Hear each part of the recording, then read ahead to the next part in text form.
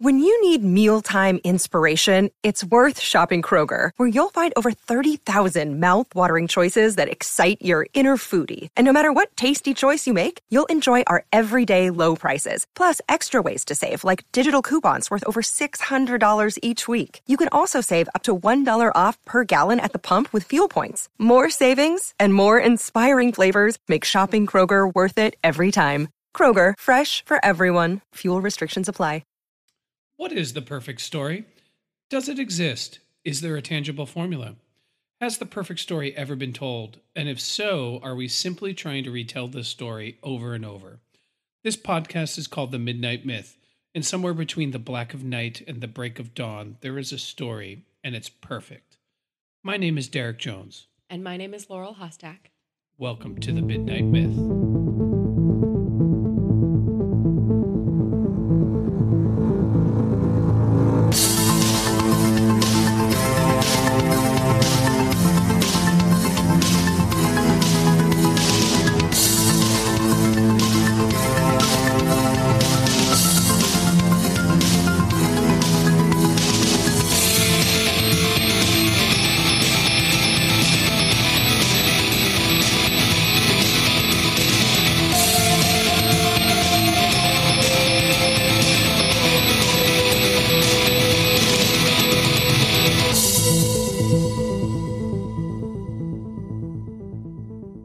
So I'd like to reveal to our listeners a little bit of our Midnight Myth methodology, if you're okay with that. Whoa, we're gonna pull back the curtain. Yeah, we're gonna break down the fourth wall of the podcast, if there is such a thing, which I don't think there is. Usually we take a particular subject that we want to talk about. Sometimes it is inspiration from a moment in our lives. Like we did an episode when I was reflecting on how Donald Trump kept calling everything he disagreed with fake news. And so then we did an episode about that, but we found a piece of pop culture that fit into it. Sometimes there is a particular story that really moves us, and there's a dialogue around it, and then we want to talk about it, and then we take our time, and we try to look at this from every possible different angle to add something different or new to the conversation. In short, we do a lot of research for each episode. We try to find what other scholars are saying, what other fans are saying, and really kind of lend a new and different voice. And that's usually how we approach every single episode. Our relationship to other people who are out there analyzing pop culture is sort of like the walk-off in Zoolander, where one model walks and then the other model duplicates and then elaborates. Exactly. And this episode, the methodology is a little different because every once in a while there's something happening that you just kind of have to jump in and discuss, and there's something that you just really can't avoid. And we just got out of seeing for the second time Black Panther, the latest installment of the Marvel Cinematic Universe. And I felt compelled to just come into the studio and do an episode centered around this movie. And I think because it's worthy of just instant analysis, praise, and discussion. Absolutely. And we're excited to be here talking about it with you tonight. Before we jump into talking about Black Panther, we would love to hear from you here at the podcast. If you have anything that you want to add to our conversation, if you have any thoughts, any questions, any suggestions, please reach out to us. You can always hit us up on Twitter at The Midnight Myth, on Instagram at Midnight Myth Podcast, or on Facebook. We also have a contact form on our website, www.midnightmyth.com. You can fill that out there. And if you're just joining us, or if you've been listening without hitting that subscribe button, go ahead and hit that button. And if you're so inclined, leave a rating or a review to help us get out there and reach more people. And to everyone that has ever tweeted at us, left us a review, thank you from the bottom of my heart. You are awesome. You're the reason that I do this, because it's great to know that we have fans that want to listen. Without further ado, I'd like to jump into the movie. Obviously, we are going to spoil the living hell out of it. If you haven't seen Black Panther, you're probably one of the few in the world who hasn't at this point, because it seems like everybody has seen the movie. But from here on in, we're going to spoil it. I don't want you listening to this podcast if you haven't seen it. Go out and see the movie. And then come right back and then, join us and for then our come conversation. back. Yes. So spoiler wall is up as of now. Some fun things. Its first week globally, Black Panther made $500 million of ticket sales. It's just like a little bit of money. It's insane. Yeah. It's an insane number. Its second week, it did 100 million, which one might say like, oh my God, that's such a huge drop off. For the film industry and the movie industry, that's actually unprecedented to do 500 million one week and then 100 million the next week. Yeah, it's huge. So this movie is a phenomenon. My first question that I have for you, Laurel, why is it so successful? It's successful, I think, for a lot of reasons. This is a cinematic universe that's been building for at least 10 years now since the first Iron Man movie, and people are pretty bought in at this point. So there are a lot of us who, regardless of how we feel about some of the stuff that's coming out and how, some of us might be a little lukewarm.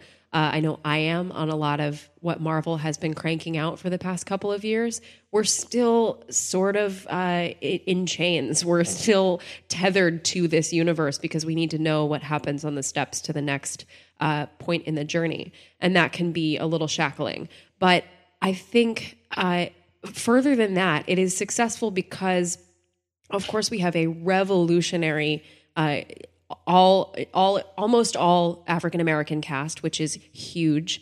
And it's a dynamite cast at that, with huge stars like Forrest Whitaker and Angela Bassett holding it down, with all these newcomers on the scene too, who are really hot, who are making waves on Black Mirror and who are making waves elsewhere in the pop culture universe. But I think at the very heart of it, what is continuing to propel this movie to great heights is that it is a really, really good story.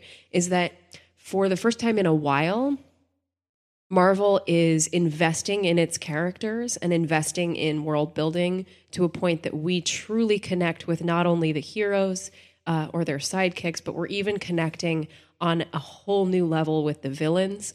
And it's articulating arguments more clearly than it ever has. We can put this one up next to Civil War, which is another one that really tried to make a political argument and make a moral argument, or show two conflicting sides of one, and did so with sort of so-so results, sort of muddled results.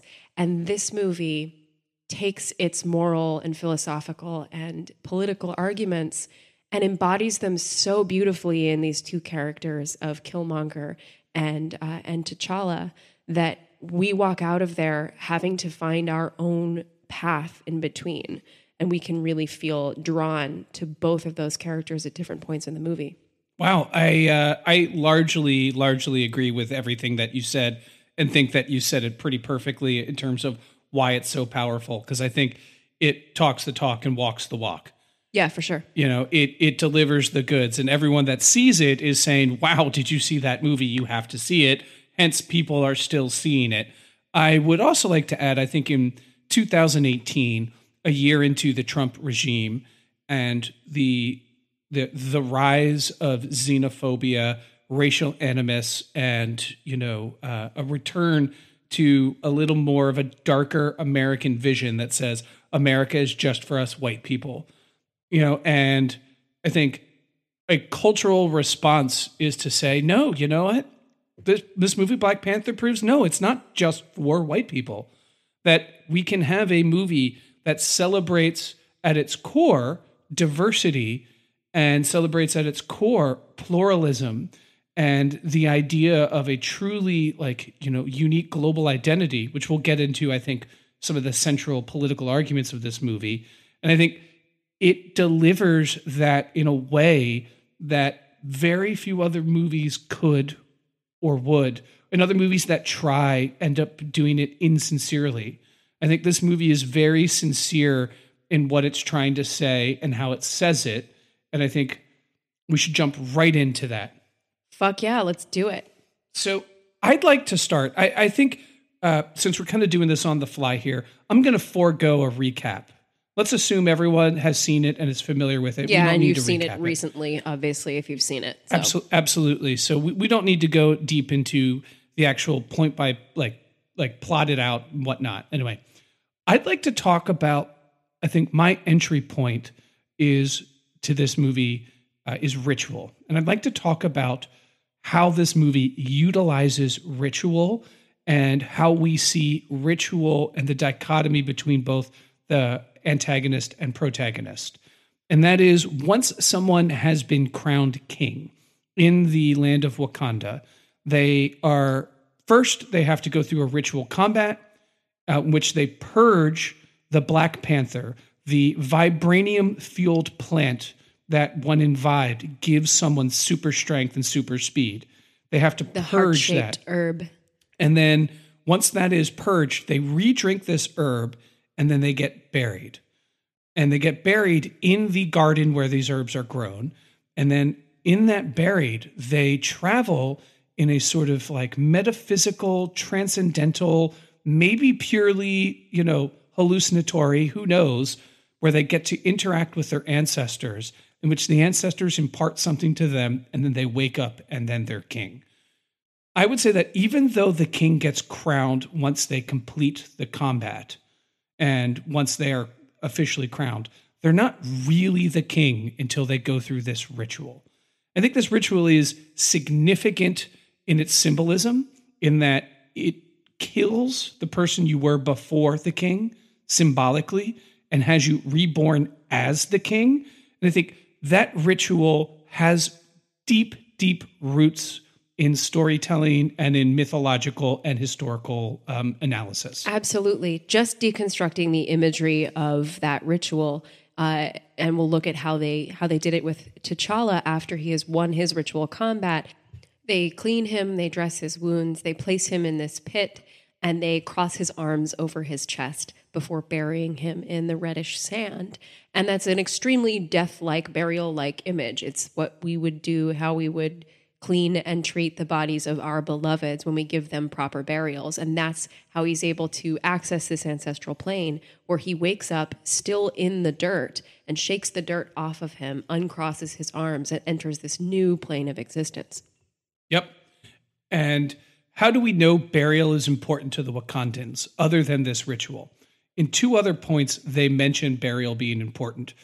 The first is when T'Challa is upset that his uncle didn't get a proper burial.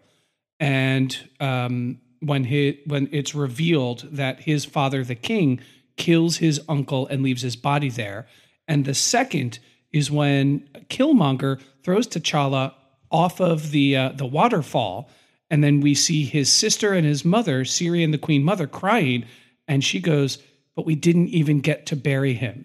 So we know that to the Wakandan people, the act of a ritualistic burial is important to them.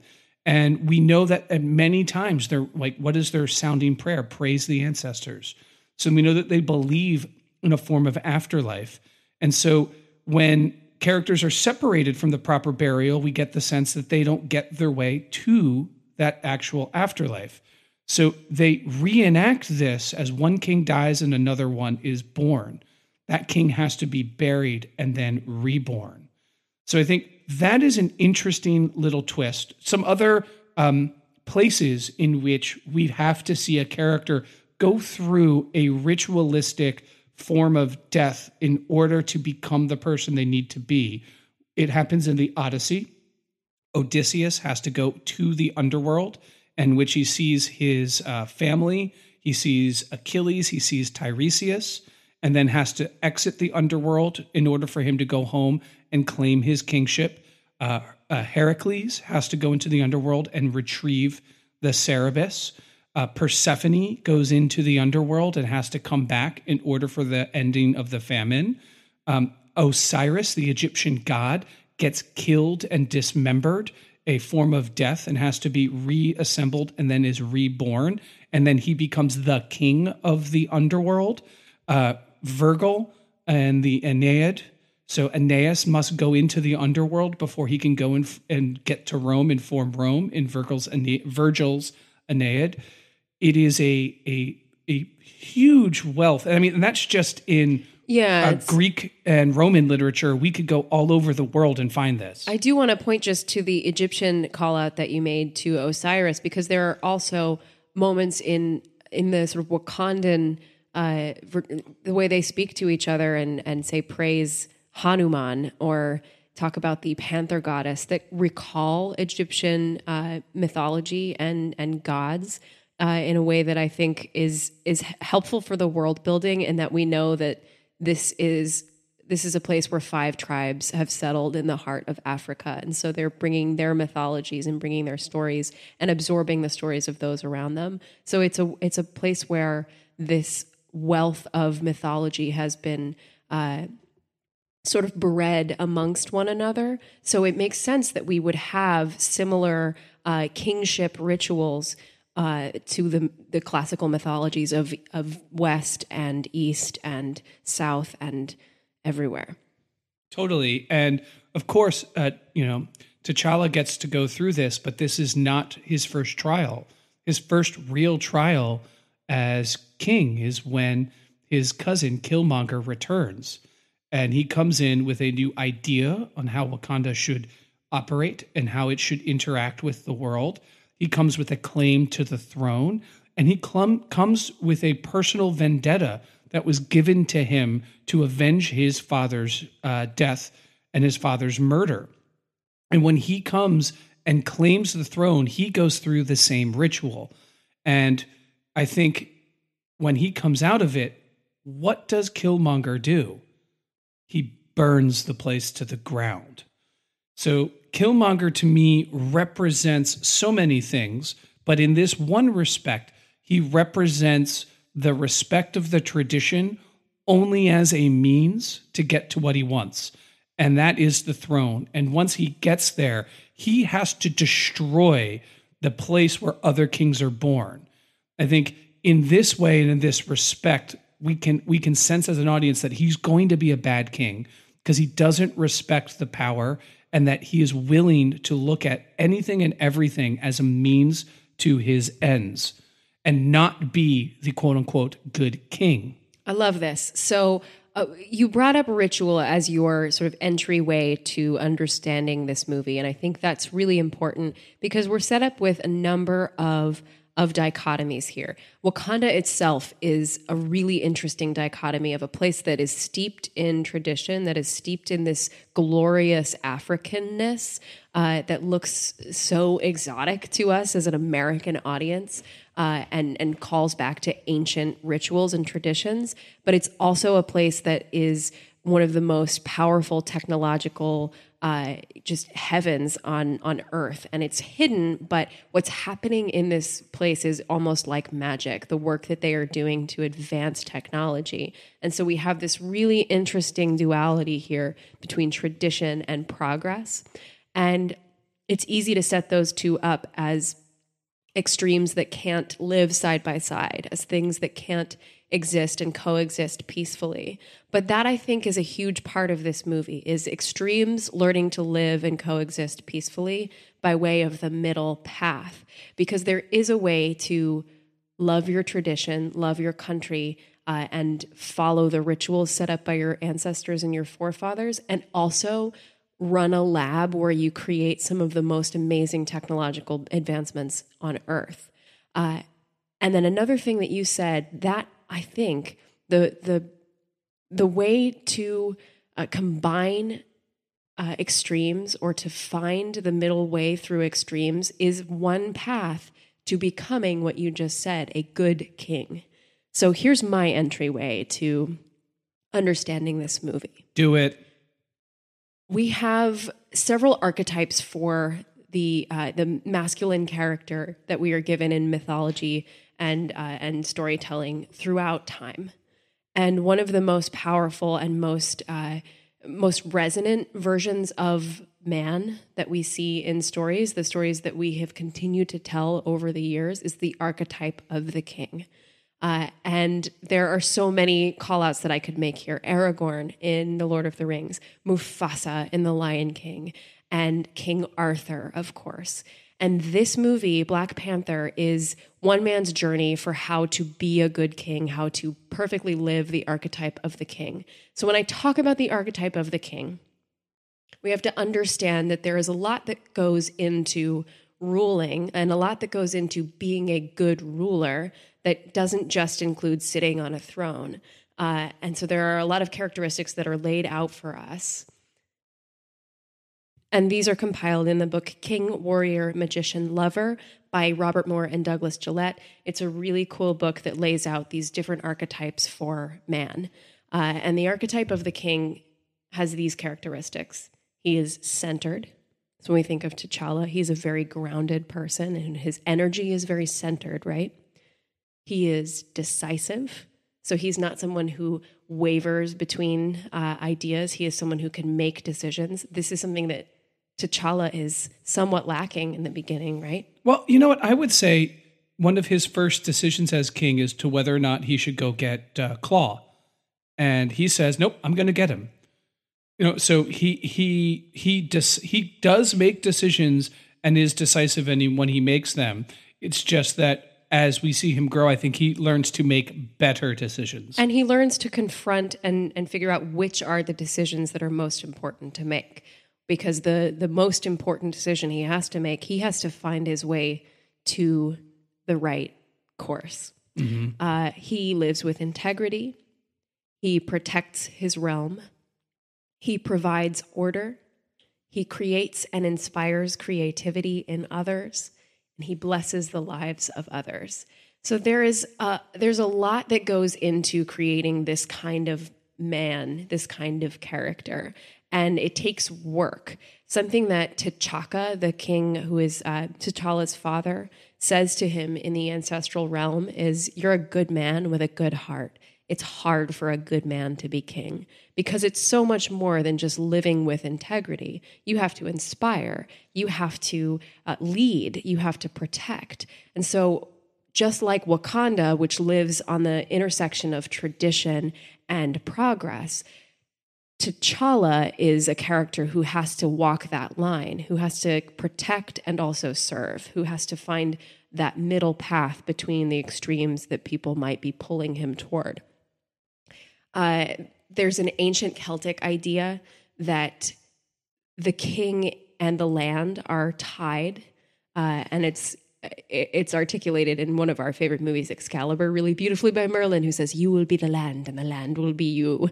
And that's, if you succeed, the land will flourish. And if you fail, the land will perish. And as silly as it sounds, it's an ancient idea.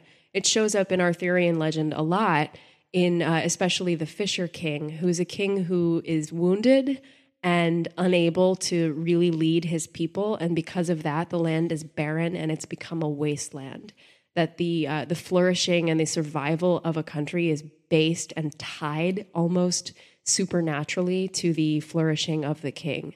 So we know that if Killmonger succeeds in his plan, Wakanda is going to become barren, right? Wakanda will stop bearing fruit. He has burned down the heart-shaped herb garden. He has decided to flush out anything that grows. And his energy, his hate, will take that place that produces so much and make it not produce. Right. And I think if we ask ourselves, what are the characteristics that make, the Black Panther, T'Challa, a good king, and why is this a journey of him to the good king? I think it begs the question in the dichotomy, because I do think this movie is about dichotomy. What makes Killmonger, what makes him a bad king? And I think when we see the list of qualities, some of those Killmonger possesses. He's decisive. He inspires. So part of the reason his coup is successful is he's inspired another tribe to follow him of the 5 tribes. So he has support by virtue of his military and, weaponized prowess and his intelligence and his charisma. And he gains the support of W'Kabi, who was once the greatest friend and confidant of T'Challa, because he makes a grand gesture. He makes a show of bringing back the greatest enemy of Wakanda in a body bag. And that's inspiring. That makes people want to rise up for your cause. But what we see with him and why he would be a bad king is that his heart has been poisoned by the tragedy he has suffered. And because he has suffered this tragedy, he is incapable of seeing other persons as full persons. And because of that, he sees other persons as means and tools by which he can manipulate to get to his end goal, which Absolutely. is Wakandan domination. And it's interesting that Killmonger is not looking to dominate simply to dominate. One thing that this movie does exceptionally well compared to the other MCU movies, and that would be the Marvel Cinematic Universe movies, is that Killmonger has a motivation that is very sympathetic. He has a point. Yeah. He has an argument about why Wakanda should share in its technology and how Wakanda has been culpable in the suffering of the descendants of Africa in other places and in other lands, in particular America. And he's right, and he is correct that Wakanda, its lack of action is as bad, if not worse, than those that have been the oppressors. And because of he's a way to see the problem correctly, we can sympathize and empathize, but it's when he ceases to see other human life as value is when he crosses this gulf from potentially a hero into a villain. Right. I want to illustrate kind of that idea that he has grown to see people as means rather than ends in the dual visions, going back to the death ritual that they do. Let's do that. Yes. Yeah. In those dual visions that we have between T'Challa and Eric. And T'Challa's vision is really quite beautiful. He steps into this lush African paradise with panthers in the trees, and there's this purple sunset, and he speaks with his father, and it's this really cathartic moment where he gets to kind of apologize for not being able to save him and say, I'm not ready to live without you, and I know I can be king, but I didn't want this that soon. And T'Chaka says something really interesting. He says, a man who hasn't prepared his children for his own death has failed as a man. Have I ever failed you? And T'Challa says no. And that's one way to live life, right? To impart to your children the idea that you are going to die doesn't mean they can't mourn for you. Totally. The other vision. Oh, go on. Yeah. No, go. You're on a roll. You're on fuego. Keep going. The dueling vision that we get is a similar one when Killmonger becomes the Black Panther after he's won the ritual combat. They bury him and he goes to the ancestral plane. And instead of walking out into this gorgeous paradise, he walks into his apartment in Oakland, which is where he found the body of his father. And he confronts his father as well.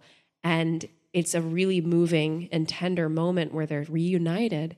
And the boy of Killmonger, the boy Eric, who's sitting there in the room, can't cry. He doesn't feel, he doesn't mourn. And the father, Njobu, asks him, no tears for me? And Eric says, everybody dies. It's around here. It's just the way it is. And that's tragic, right? That's terrible that because of the circumstances of his upbringing, he feels so accustomed to death. He has been so prepared for the death of his father that he does not even value it to a certain extent. Of course, it does mean something to him. It is a motivation for him deep down, but that's the other end of the extreme.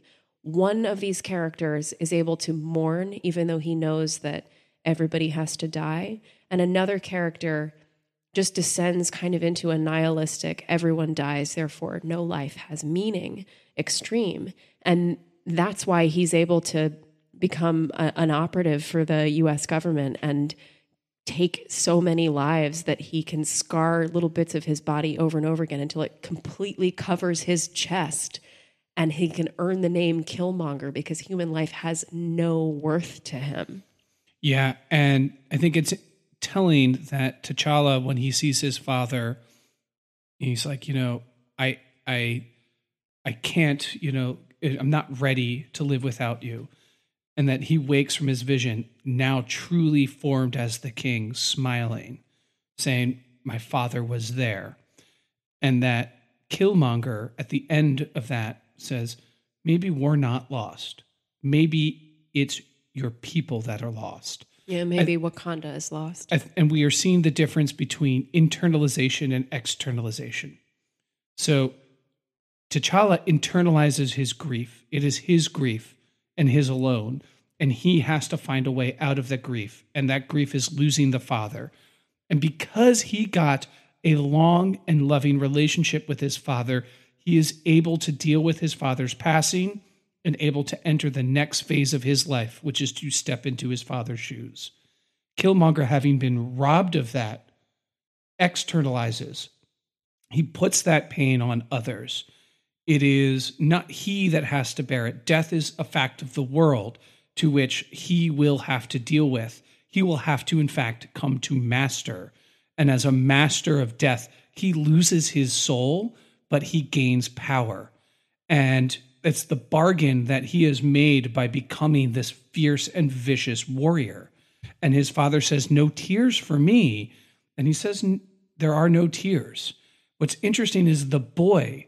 We see Killmonger in his trip to the ancestral realm. We see him both as an adult and as a boy. Yeah. And the boy doesn't cry, but the adult does. Yeah. Suggesting to us as viewers that there's a deep swell of emotion and feeling bubbling under the surface of this warrior Killmonger. And I think it's precisely because Killmonger devotes himself to war entirely that will make him a bad king. So at the end of the day, all he knows how to do is kill. And T'Challa can do more than that.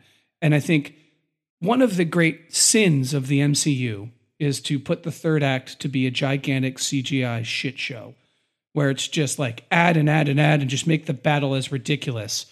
One thing that this movie did apart from it that I thought was so lovely is it added in the vibranium train to slow down the fight between the Black Panther and Killmonger, to make them stop and to make them have to look at each other and to communicate. And the one thing that T'Challa correctly says is, in your quest to kill these things that you see are wrongs in the world because they are wrong, you have become the very thing you want to fight against. And that is the tragedy of Eric Killmonger. That is the tragedy of that character, that he finally gets to Wakanda and he never sees the sunset. And it takes until his last moment to actually recognize that he never sees the sunset. And I think that is one of the many, many reasons that this movie is exceptional. It's because it took the time to slow down that fight and to allow us to fully see the two different sides. And interestingly enough, when T'Challa gets back to the ancestral realm, when he is defeated by Killmonger, when he is on the edge of death and imbibes into the heart-shaped plant and gets back to the ancestral realm, he yells at his father.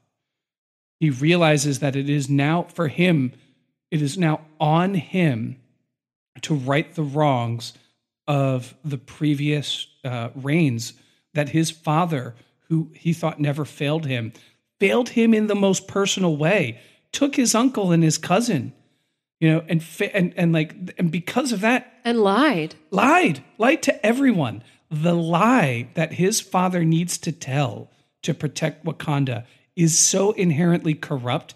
Its only natural outgrowth is Killmonger. Yeah, is to create this like horrible villain, and that T'Challa gets the opportunity to look his father in the eye and tell him, "You created this, and now I have to deal with it." Yeah, you failed me. And what makes him a good king is he's able to see Killmonger's argument, but because he sees people as inherently valuable, he is able to change Wakanda policy so that Wakanda can become part of the world at last. It can drop down this pretense that it's just a nation of poor farmers and share its wealth and prosperity. And it's fucking beautiful. Yeah, it really is. Really is fucking beautiful. And here's what makes... I'm pumped up. What makes Killmonger, I think, the best villain of the MCU. I don't know if anybody would disagree with me on this, but what makes Killmonger the best villain of the MCU is not just that he has an argument that we can sympathize with, that's a huge part of it, but that more than any other villain in this universe, he is perfectly matched for the hero. The hero and the villain are perfectly matched for one another. They represent these two very extreme ends of a spectrum, and yet because of that, they're mirror images of one another. So T'Challa, his position at the very beginning of this movie is preserve tradition, do things the way we have always done them. My father was a good man, and I'm going to follow in his footsteps and protect my country, protect Wakanda, because Wakanda is the most important thing, this national identity. And he thinks he can do this with goodness because he's a good man with a good heart. And Eric's idea, Killmonger's way of thought, is we have the ability to free our brothers and sisters across the world who have been oppressed for centuries, who were carried over in slave ships and who have been just beaten down and imprisoned and incarcerated for, these horrible, just so many years of pain and oppression. It's like, fuck, how do we not do anything about that? But his methodology is so twisted that he wants to arm all of those people and create an uprising and take over the world, which is extreme. So it's as amazing as his argument is that, like, yes, we actually do need to empower those who are not empowered to rise up against their oppressors. You can't do it by force. You can't do it by violence. And so how do we reconcile these two just immovable pillars, one that is close to tradition and national identity, and one that says there is a brotherhood of man and all life crawled out of this country, so all people are your people? How do we reconcile those two ideas of identity? There's a middle path. This movie preaches that there is always a way to come together. And that middle path, I think, is perfectly embodied in the character of Nakia. We haven't said too much about the women characters in this yet, and that's a shame because the women characters in this are some of the best women characters on the big screen. I totally agree. And we're not ignoring them, which there's just so much to say about this movie. Long to get to them. But Nakia, played by Lupita Nyong'o, is the love interest, ex-girlfriend of T'Challa. But she is... And super spy. Yeah. So she is a spy who has been out in the world on these sort of humanitarian missions. And she comes back to Wakanda for the coronation of T'Challa and to celebrate with him and to mourn his father. And she immediately says, I got to get back out there because I found my calling. I have to help people. And she is dead set on changing Wakandan policy now that T'Challa is in power. And he's like, we're going to do things the way that we always did them. But she believes that we have a responsibility, Wakanda has a responsibility to help those outside who need us, who need to be empowered, who can have so much more. They have nothing and we have everything. And so there's a moral responsibility. And so she's similar philosophically to Killmonger, but her methodology is outreach. It's refugee programs, it's foreign aid, and it's setting a positive example for how to treat your fellow man. There's a really telling line by T'Challa early in the film when he's first confronting Killmonger, when he says, I'm not king of the whole world, I'm king of Wakanda. And that's contrasted by his final press conference to the United Nations, when he first says we're going to offer aid and we're going to offer access to our resources, where he says we're all one tribe. Only the foolish build barriers, the wise build bridges. Because at the end of the day, he's not just king of Wakanda. In order to be a truly good king, you have to be a global citizen. You have to recognize the needs of all mankind, and you have to be the king not of, but for all mankind. Drop the mic. But they're on stands. They're on stands. We can't drop them, and they're expensive. Yeah, I think it's worth also us discussing the wealth of female characters in this. Yeah. Yeah, I think that is and I think Nakia represents more like she could have simply been the love interest and a spy and been cool and been great. And I think we would have enjoyed it. But it's a testament to the writer of the movie, blanking on his name, Ryan Coogler. It's a testament to Ryan Coogler, who wrote and directed the movie, to make her one of the reasons she can't be with the man she loves and queen, which is pretty awesome. Like it's good to be the king and queen, is because she feels Wakanda has a duty and responsibility to help, and it's shirking that responsibility. And the barrier for T'Challa and Nakia is the fact that she can't ignore the suffering of others. And T'Challa is stuck in this position. The woman I love wants me to do something. I've been out there. It seems like I could do something, but that's just not the Wakandan way, and I need to be the king. And his sort of his sort of journey, I think, is out of a Wakanda first policy into a let's step into the international liberal order. And I think it is a scathing rebuke of and a scathing criticism of Trumpism at the end of that movie. Sure. When he goes to the international community, he goes to the UN and says, we're all one tribe, versus our president who says that people in Africa live in shithole countries. And he says that only dumb people build walls. Yeah. Yeah. Yes. And I think that is a very telling, and I love the way this movie doesn't skirt around politics. It embraces politics and is comfortable making arguments through the characters. And because it's part of their emotional journey, we get to go on their journey to these arguments. It doesn't start making a political argument. It starts telling a good story that leads us to making a good political argument. And it finds a way to do that with nuance, which I think is incredibly important. Because, like I said, we're looking for that middle path.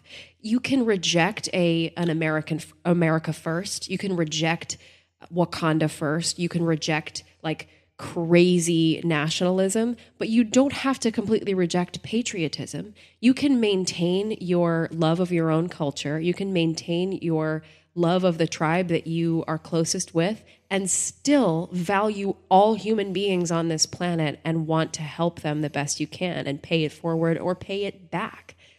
There is a way to do both. I totally agree with you. I am a blue-blooded, bleeding heart, love America dude. Like, I think my country is exceptional and great, and I am super fucking patriotic and unapologetically patriotic. You totally are. Like 4th of July is my second favorite holiday other than Christmas because, like, fucking hey, it's America. However, I also want to be a citizen of the world and think just because you're from another country doesn't mean you are living in a shithole. Yeah. Can I change gears a little bit? Is that okay? Yes. So history is one of my passions. It's probably my biggest intellectual passion out there.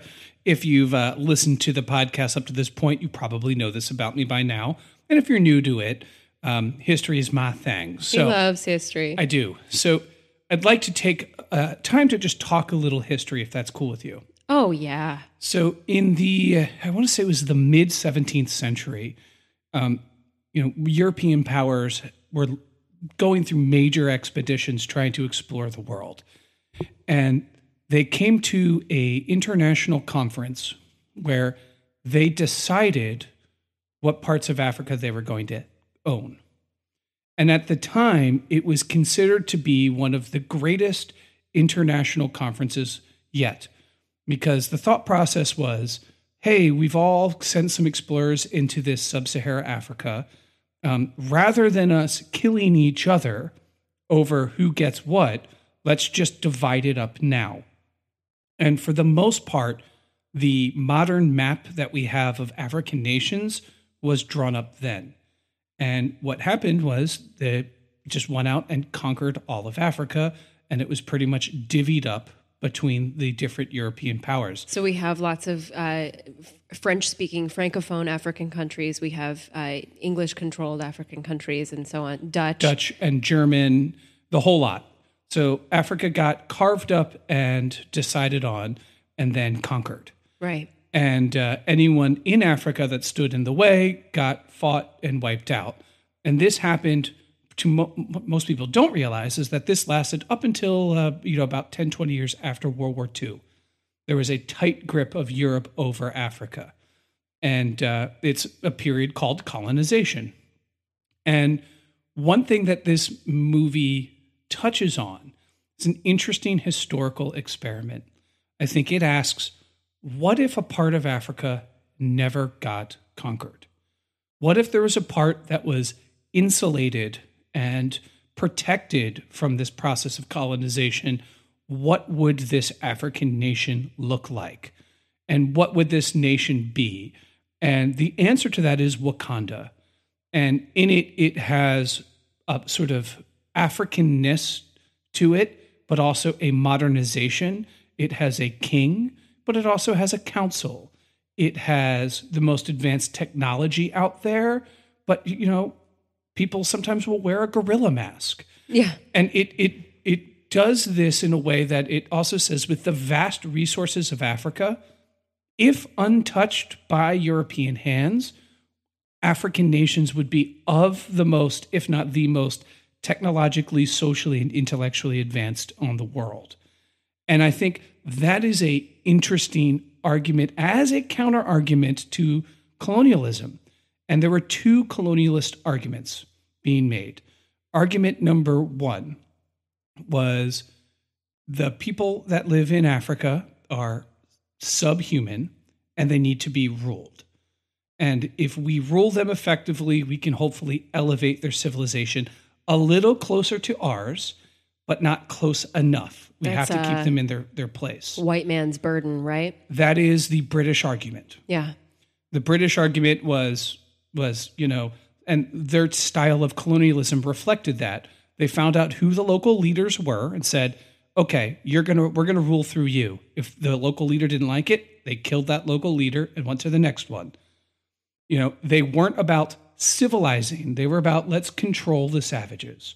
Then there was the French method and the French argument, which said all civilization will eventually get to the point where it'll be French, right? We are the highest form of civilization on the planet. You can't really argue with that.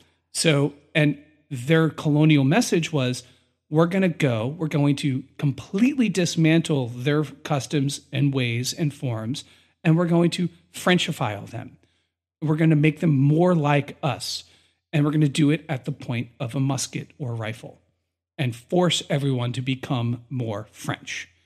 And their method is why in, French, previous French territories, everyone speaks French. Yeah. They had to, otherwise they'd get killed. Where in previous British or German occupied territories in Africa, they don't speak those languages predominantly. Those aren't the number one languages because they weren't really interested in that. They're like, let's just control the savages, get as many resources. And by the fact that we're here, we're elevating them. Where the French were like, no, it is our mission that if we colonize them, to make them as French as possible. To assimilate them, yeah. Both are equally racist and equally horrible. Yes. And what we see in Wakanda is the counter argument that if left untouched, this would be the African culture that didn't have to suffer through colonialism. And I think that is such an interesting thought experiment, and one that we Americans need to really learn as we evaluate, the 17th year of our mission to civilize Afghanistan and its failures. Wow. Yeah. We really need to look at the movie Black Panther and say, you know what? Societies are often left best when not run by an outsider. And maybe that society won't be 100% within your interests. Maybe you have the power, but you can't really go and try to civilize another nation in your image. What's so fascinating about that argument is that that's definitely coming through in the movie, but it's also at sort of odds with the idea that if you are a really well-developed and wealthy nation, you owe other nations the opportunity to sort of jump in on your resources, and you owe them the opportunity to for you to come and intervene. And so there's a sort of weird tug of war between the idea that like Wakanda has a responsibility to help other nations, America has a responsibility to help other nations, and yet it can often go the wrong way if it's out of impure motivations, like seeing people as means rather than ends. Then it goes the Killmonger direction. But that's, again, the sort of the balance that this movie is trying to strike, that there is a way to intervene in other countries and to be global and to give aid and to help others and to do outreach as a nation politically. There's a way to do that and also do it with empathy, with ethics, with kindness, and to be stewards rather than being colonizers. Totally. And I think I totally agree with that 100%.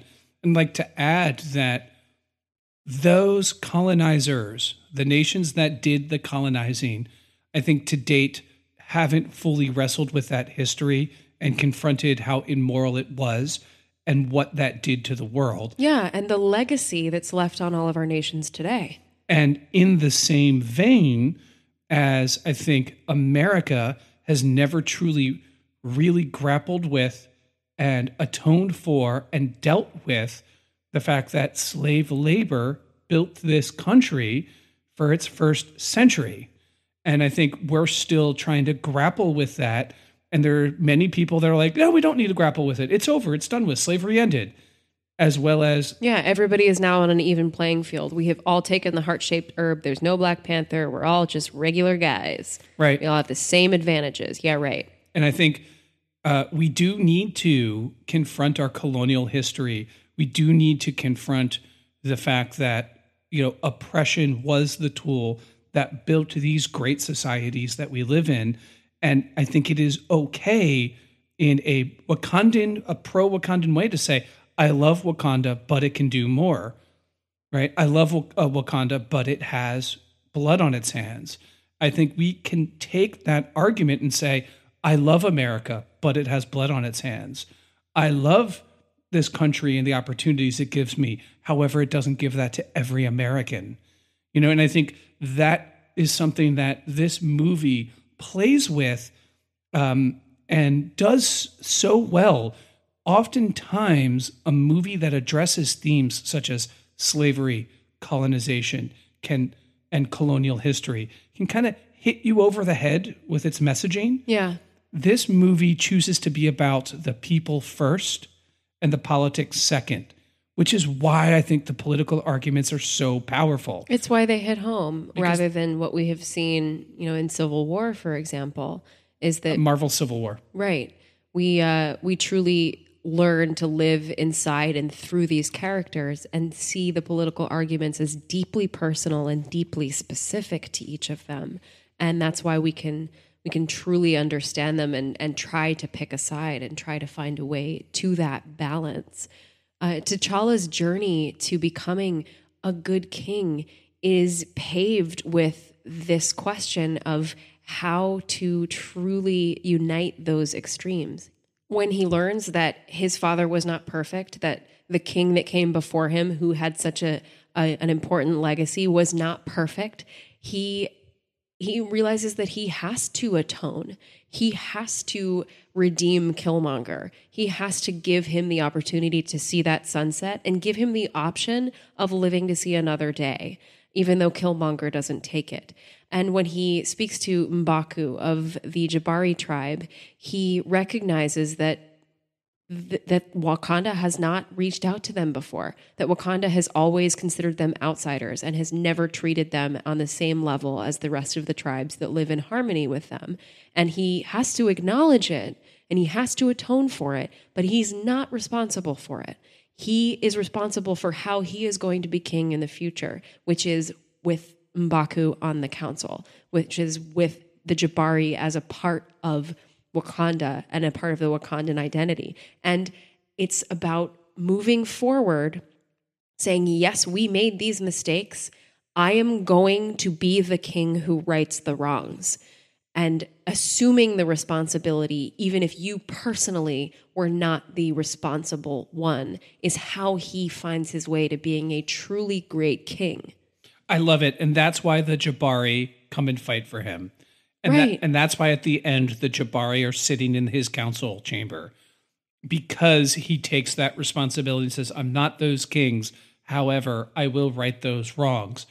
And the way they play it up in the movie is that, he's like, I can't fight for them. And then when it's at its like darkest point, we hear those guerrilla howls. The cavalry's coming, yeah. And both times in that scene where the Jabari come and that battle at the very end, at both times that we've seen in the movie, people cheered. Yeah, the whole theater breaks out into It's applause. fucking awesome. Yeah. Yeah, it's so fucking awesome. I have some final thoughts. Do it. And that's just a little more on why T'Challa is a good king. Based back in this book we were talking about that sets out the archetype of the king. He inspires loyalty. The Jabari fight for him because he wants to atone, because he assumes responsibility, because he is tied to the land. And so the decisions that he makes for the land have to reflect everyone who is a part of it and everyone beyond its borders. He inspires creativity. He empowers people who even are under him in terms of power to rise up and to be the most fulfilled versions of themselves. Nakia, he gives the opportunity to have the most impact she possibly can as an outreach person for Wakanda. He empowers his sister, Shuri, to innovate and to give her knowledge and information exchange to the rest of the world. And because he doesn't sit on that throne and live with the world just on his shoulders, but expands the mantle and lets everybody take up a piece of the mantle with him, he truly does create one tribe. Great final thought. I think I would like to give my final thought too, in that same vein, is we could all tap into the thing that makes T'Challa a great king. We all have the capacity to inspire and to be present. And I think it starts with seeing human life as inherently valuable. And I think it starts with seeing other persons as complete and whole. I think it starts with when you do have great obstacles and enemies to overcome, when you've overcome them, take them to see the sunset and beauty and offer to heal them. Yeah. And I think T'Challa doing that, definitely the most beautiful Marvel scene. I think Marvel is an interesting thing because we always compare Marvel to Marvel. Like, where does this rank in other Marvel? What I like about Black Panther is that it ranks in other movies outside of Marvel. It stands apart. And that scene in which Killmonger and T'Challa see the sunset, and T'Challa has defeated him, and he offers to heal him, and he allows Killmonger to make the choice to live or to die, is one of the great kingly moments of cinematic history, where Killmonger chooses to die and he honors that and lets his enemy die. Because at that point in time, Killmonger is completely within, T'Challa's fate, but he chooses to see the beauty in the world. And I think if we could all treat our enemies the way that T'Challa treats Killmonger, if we can all see the world a little more like T'Challa's, we won't have any more Donald Trumps. Until next time, Be kind. be kind.